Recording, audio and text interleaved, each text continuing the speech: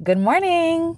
So one thing I love about the internet is that it's showing me and it's exposing me to people who I may never see in real life, right? People who don't live next door, people who don't live down the street. And what I'm also enjoying is seeing other people's version of success. You know, we're always told what success is from a child, right? It's always somebody else's idea of what success is. Maybe it's getting a 6-figure job or going to college or getting a good government job and retiring with benefits. Maybe it's marrying and having kids. And for a lot of people, it doesn't resonate with them. We always feel like we're misfits, like we don't fit in somewhere. And I'm here to tell you that you can define your own version of success.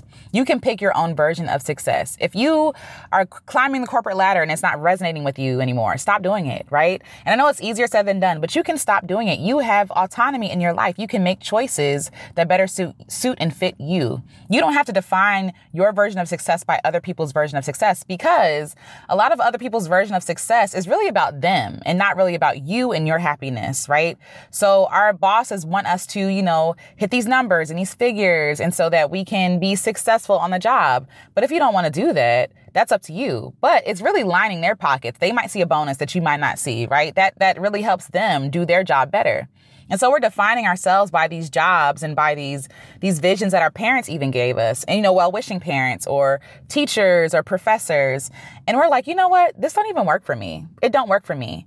Take time to really question why you're doing what you're doing, why you're chasing the thing that you're chasing. Will it really make you happy? Are you really happy doing that thing, right? And if not, how can we change it and model it into something that better suits you, better fits you, and something that you would define as success? Maybe success for you is just being happy. Maybe it's being debt free. Maybe it is being able to travel, having choice to travel when you want to travel. Maybe it is owning your own business. Maybe it's, living in an RV and traveling the country like me and my husband were doing, that we're trying to get back to doing. We really need to take time to figure out who we are, what works for us, what is our temperament, what things do we want to accomplish in life? What do we really want to do? And I feel like growing up, you're not really given space to really explore those ideas. But now as an adult, you can. You can literally take a day today, journal about what a successful life would look like for you, void of everybody else's opinions and ideas and ideals. What does that look like for you? How can you define your life for you? And what small steps can we take to start moving towards that life?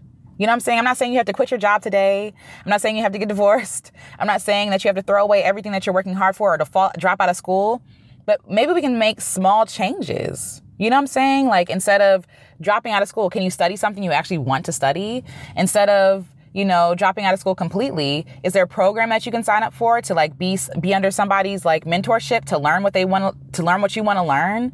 How can you make something that people have forced on you into something that you actually want to do? That's something that you actually dreamed for yourself. How can you make your life yours? That's the question I have for you today. I would love to hear your answer. Share it below. And until next video, you all, define success for yourself. You are already successful if you determine what success is and you're here today.